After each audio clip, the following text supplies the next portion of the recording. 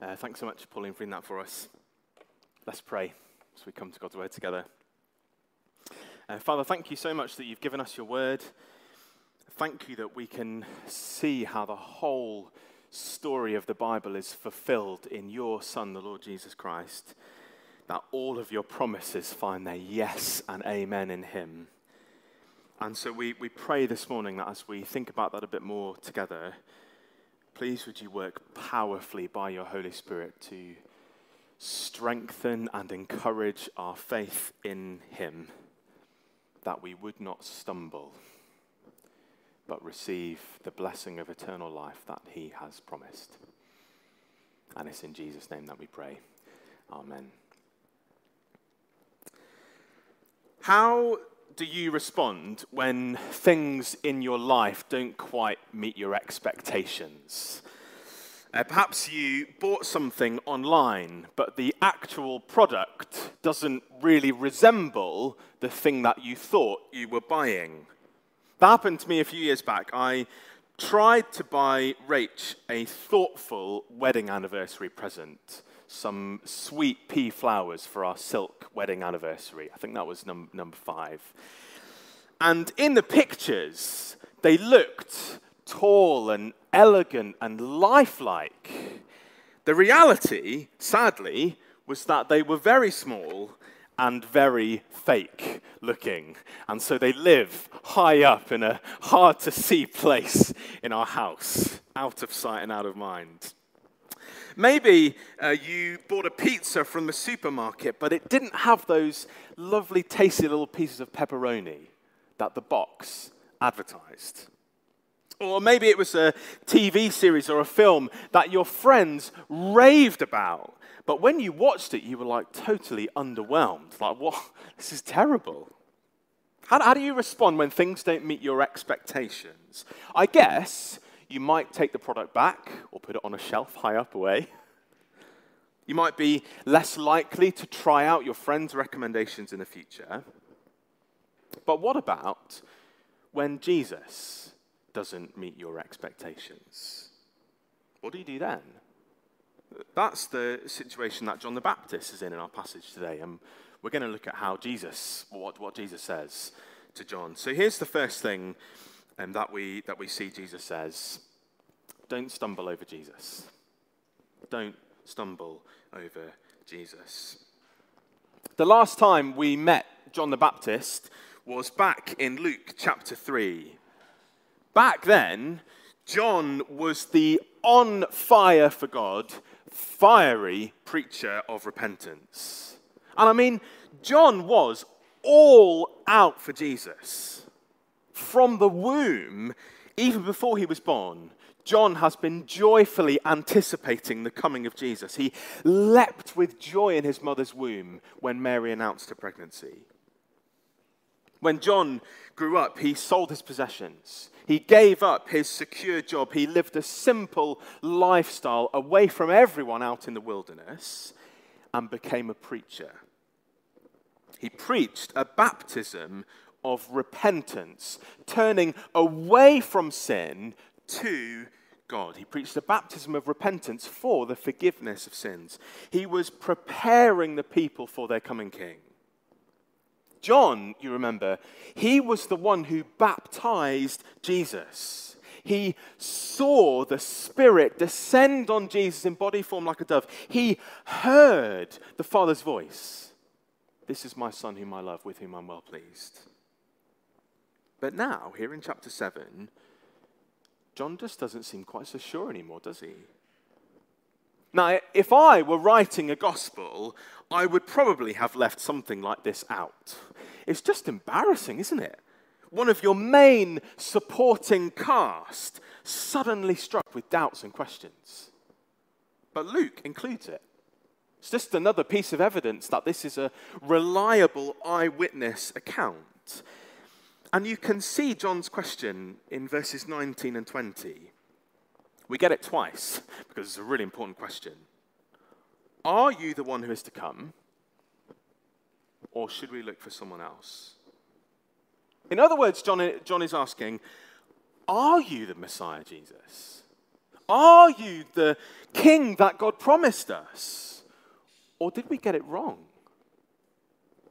Should we be looking elsewhere? It seems a surprising question, doesn't it, to be coming from John of all people. Why the sudden doubt?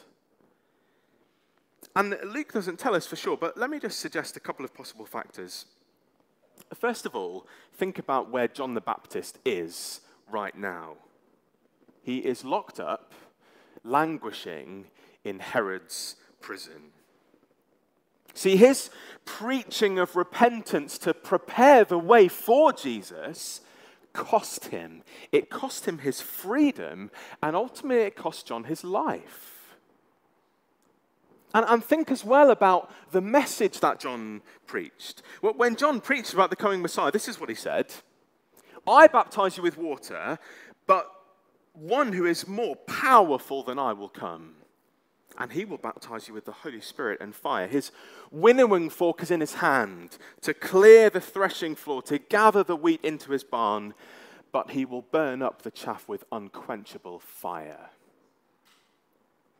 John's expectations for Jesus come in two parts: salvation and judgment. See that, right?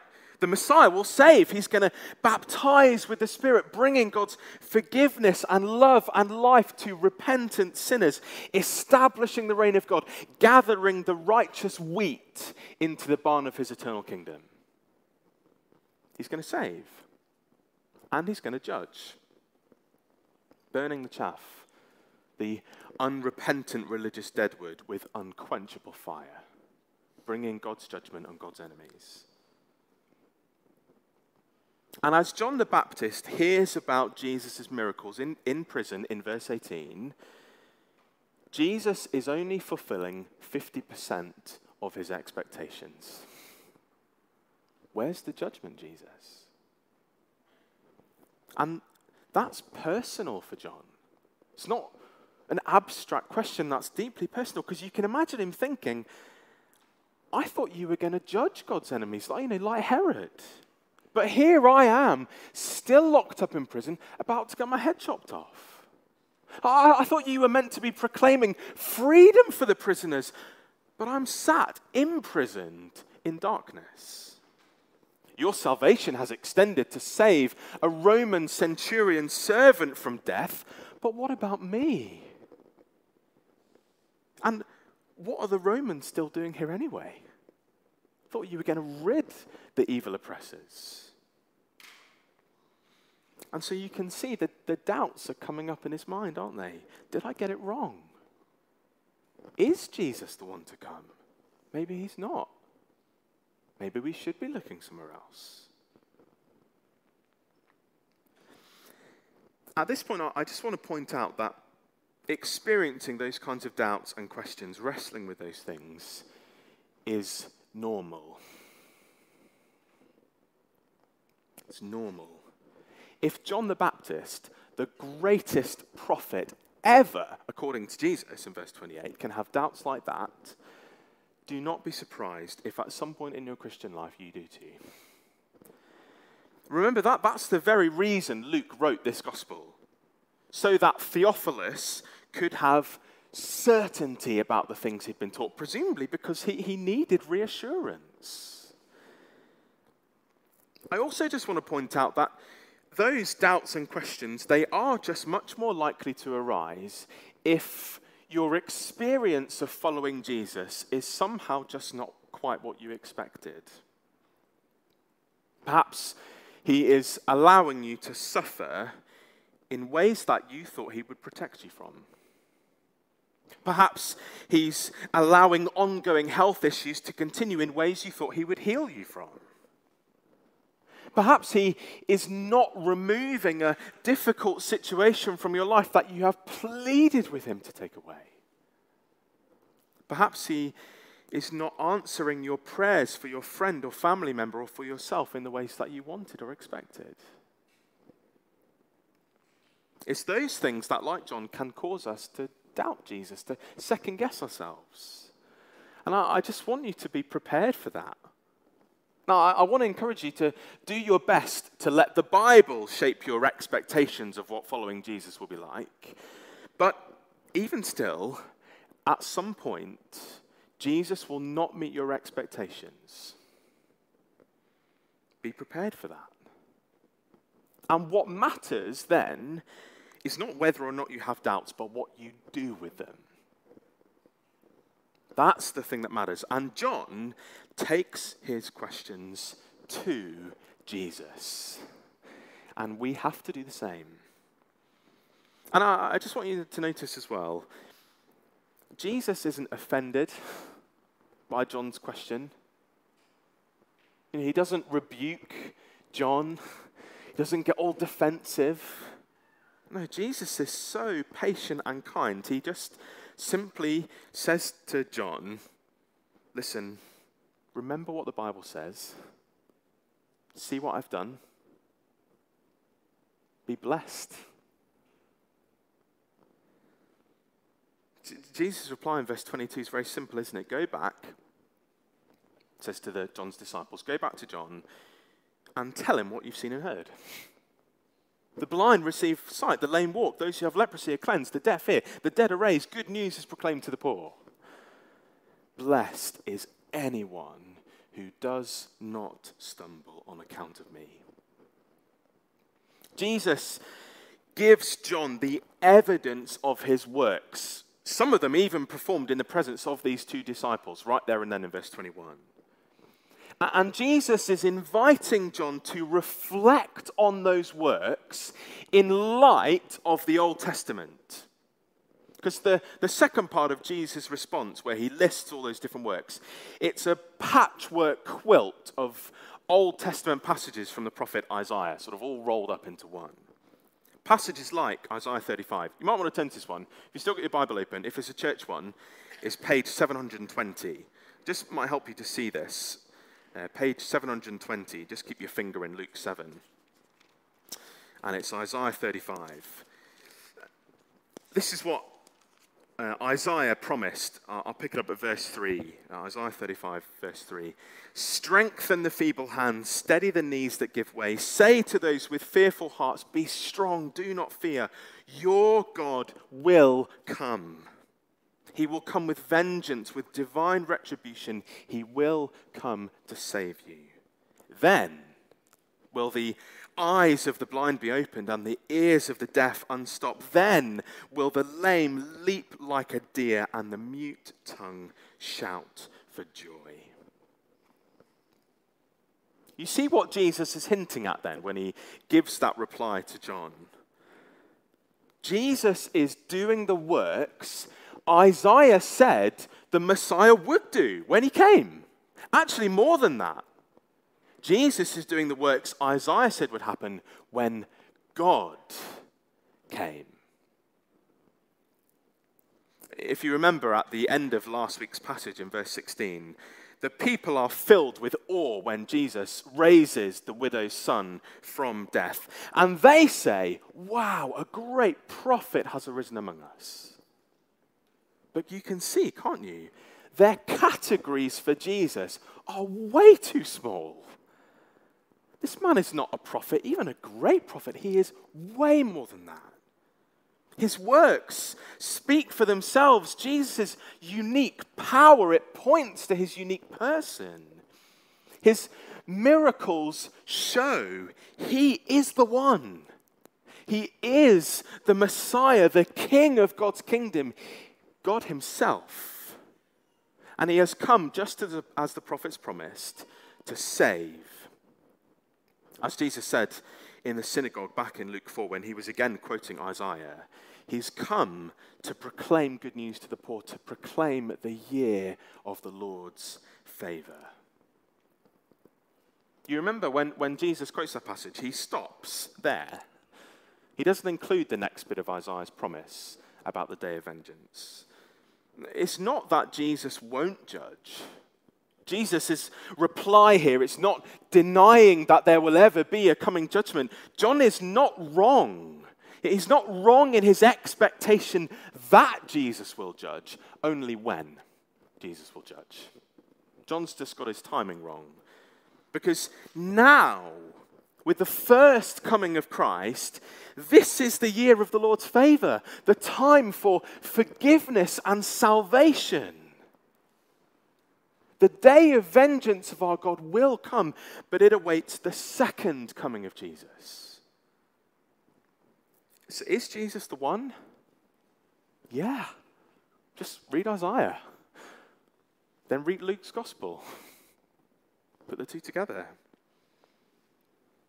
What that means for you is that you need to make your mind up about Jesus. This passage, it is showing us who Jesus is. But this passage, it is as much about us and our response to Jesus as it is about Jesus and who he is. Jesus' works are a reliable historical record. His works speak for themselves. And so the ball's in your court. What will you make of Jesus? What will you do with him? How will you respond to him? If you're here and you're not sure, we would love to help you to figure out the answer to that. If you don't own a Bible, please take this one that is in front of you or behind you or next to you and take it home as a gift from our church family to you. And read it. If you'd like help, if you'd like to chat through your questions with someone who's do that, please come and chat to me afterwards. We'd love to help you think about that for yourself. Jesus' encouragement is to reflect on his works in light of the Old Testament promises. And it comes with a wonderful promise in verse 23. Blessed is anyone who does not stumble on account of me. In other words, trust Jesus and you will be blessed. And don't give up trusting Jesus, even when things don't make sense, even when Jesus is not meeting your expectations, because it will be worth it in the end. But verse 23 is also a warning, because there are those who stumble over Jesus. We're going to meet them at the end of the passage.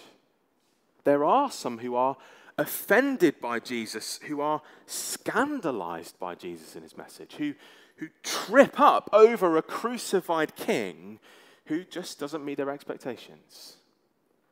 As the Apostle Paul writes, the words of which are above me, we preach Christ crucified, a stumbling block. The message of the cross is a stumbling block. But to those whom God has called, both Jews and Gentiles, Christ is the power of God and the wisdom of God. You see, the message of the gospel, Jesus' message, the message of Christ crucified, is that you are so sinful that Jesus had to die for you. And you are so loved that Jesus was glad to die for you. Some people stumble over that, especially the first part. But please don't be offended by that. Be humbled by it, yes. But then trust Jesus and be blessed by it, because you are so sinful that Jesus had to die for you, but you are so loved that he was glad to. Don't stumble over Jesus. Then in verses 24 to 28, Jesus gives us another reason not to doubt who he is, not to stumble over him, but to trust him.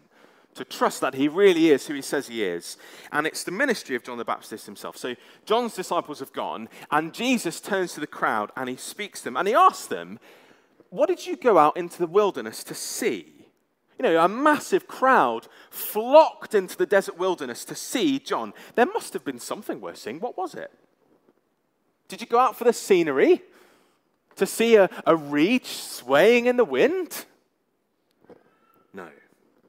They were not there for the scenery. Well then, did you go out to see the latest fashion trends on display on the desert catwalk? No.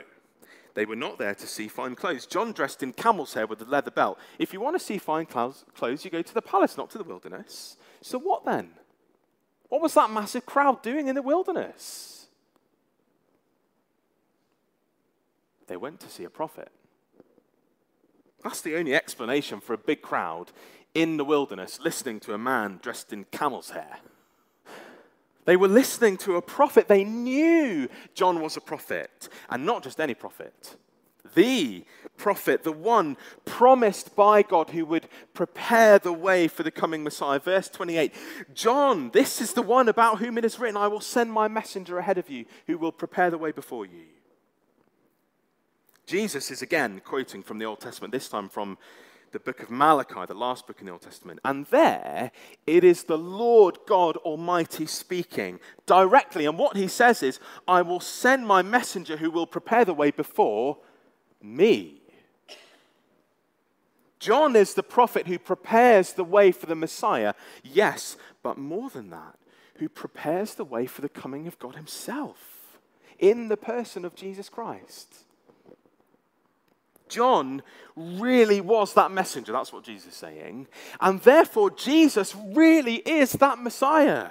He is the Lord God himself who has come to rescue and to save his people. So don't just look at Jesus' works, look at John's too. Both John and Jesus together, they testify to the truth that Jesus really is the one.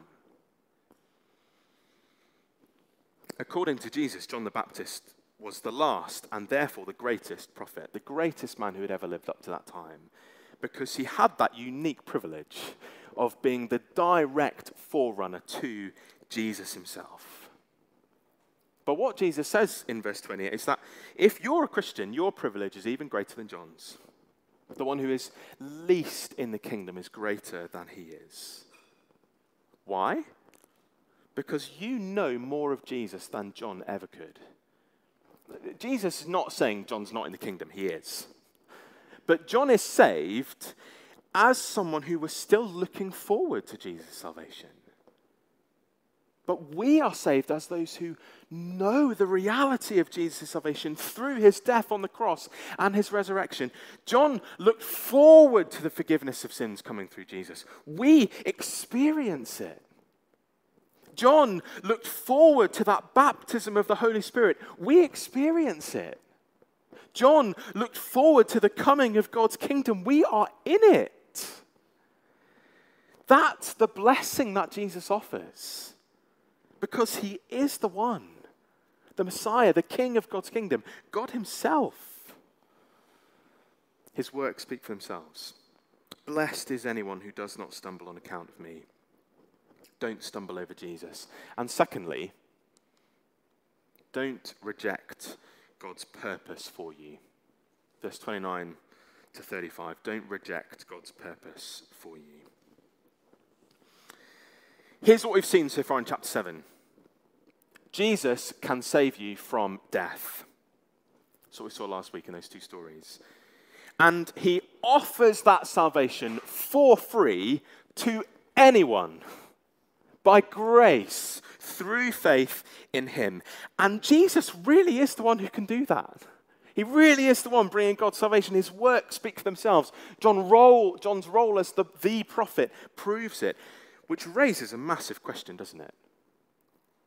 Why isn't everyone flocking to Jesus to receive that salvation? Why are there still people who stumble over Jesus? Why are there some who reject Jesus?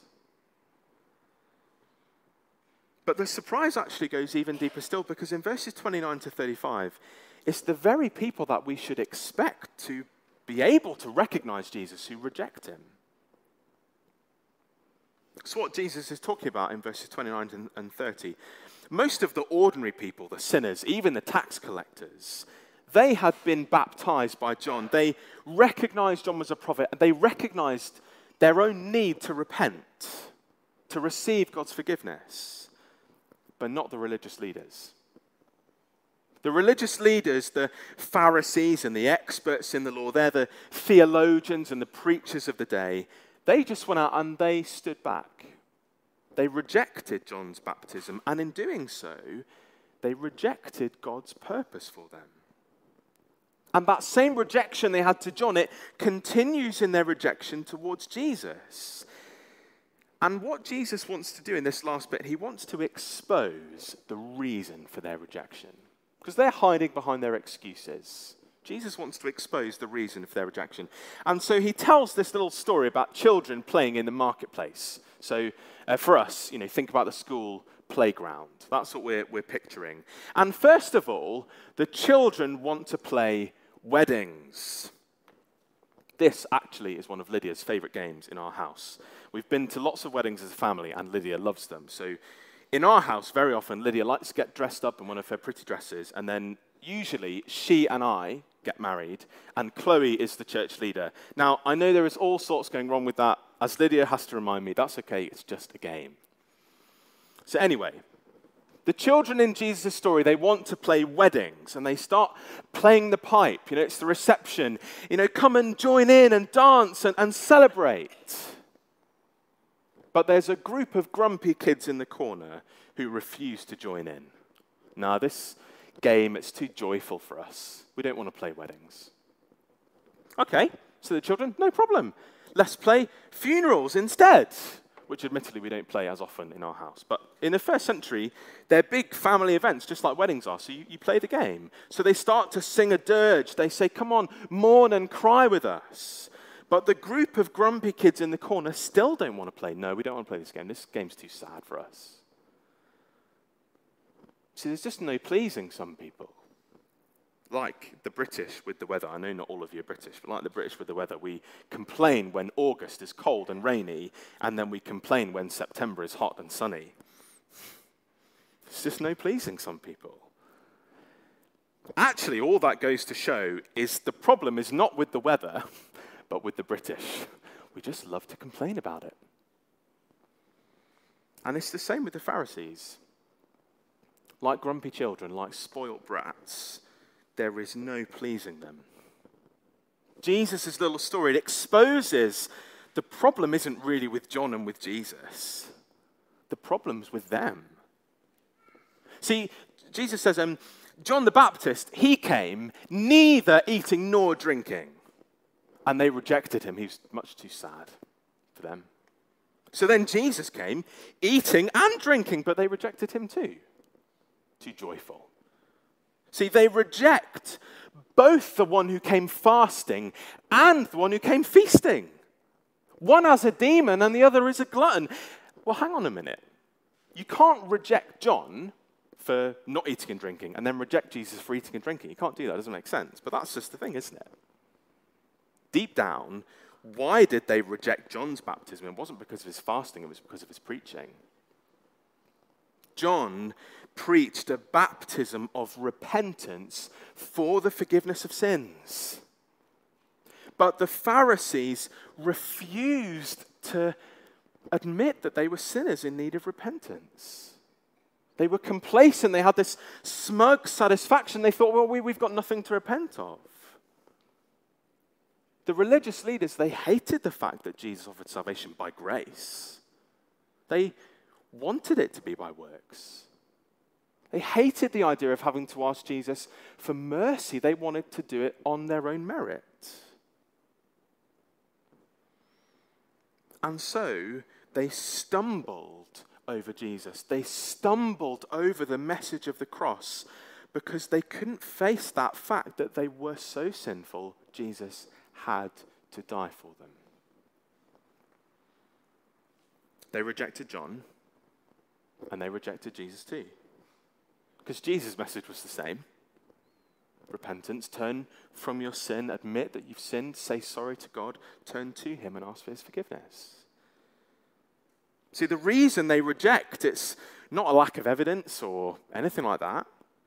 They just don't think they need Jesus. So they make their excuses. Glutton, drunkard, demon, friend of tax collector sinners, but that's not the reason. The reason is a simple refusal to repent. They reject Jesus, not so much because he doesn't meet their expectations. He's just not what they wanted.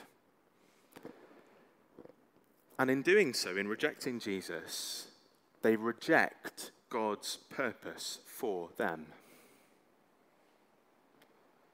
Please don't make their mistake. Please don't make their mistake. God's purpose for you is to trust in his Son, to receive his forgiveness, and be welcomed into his family. Don't reject his purpose for you. Be wise. Don't let your expectations of what you think Jesus should be like govern your decision about him. See what Jesus says about himself and respond accordingly, because in the end, those who choose Jesus, the way of wisdom, will be proved right. They will be blessed. So don't stumble over Jesus. Don't reject God's purpose for you. Instead, receive the blessing, the salvation that he offers through repentance and faith in him. Let's pray together.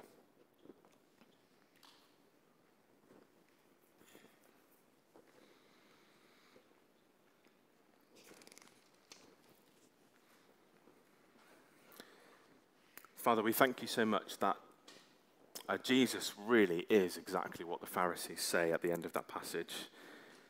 Thank you that Jesus really is the friend of tax collectors and sinners.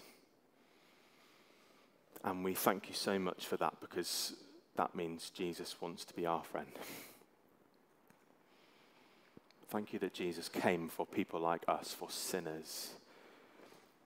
And we pray, Lord, for your help not to stumble over that message,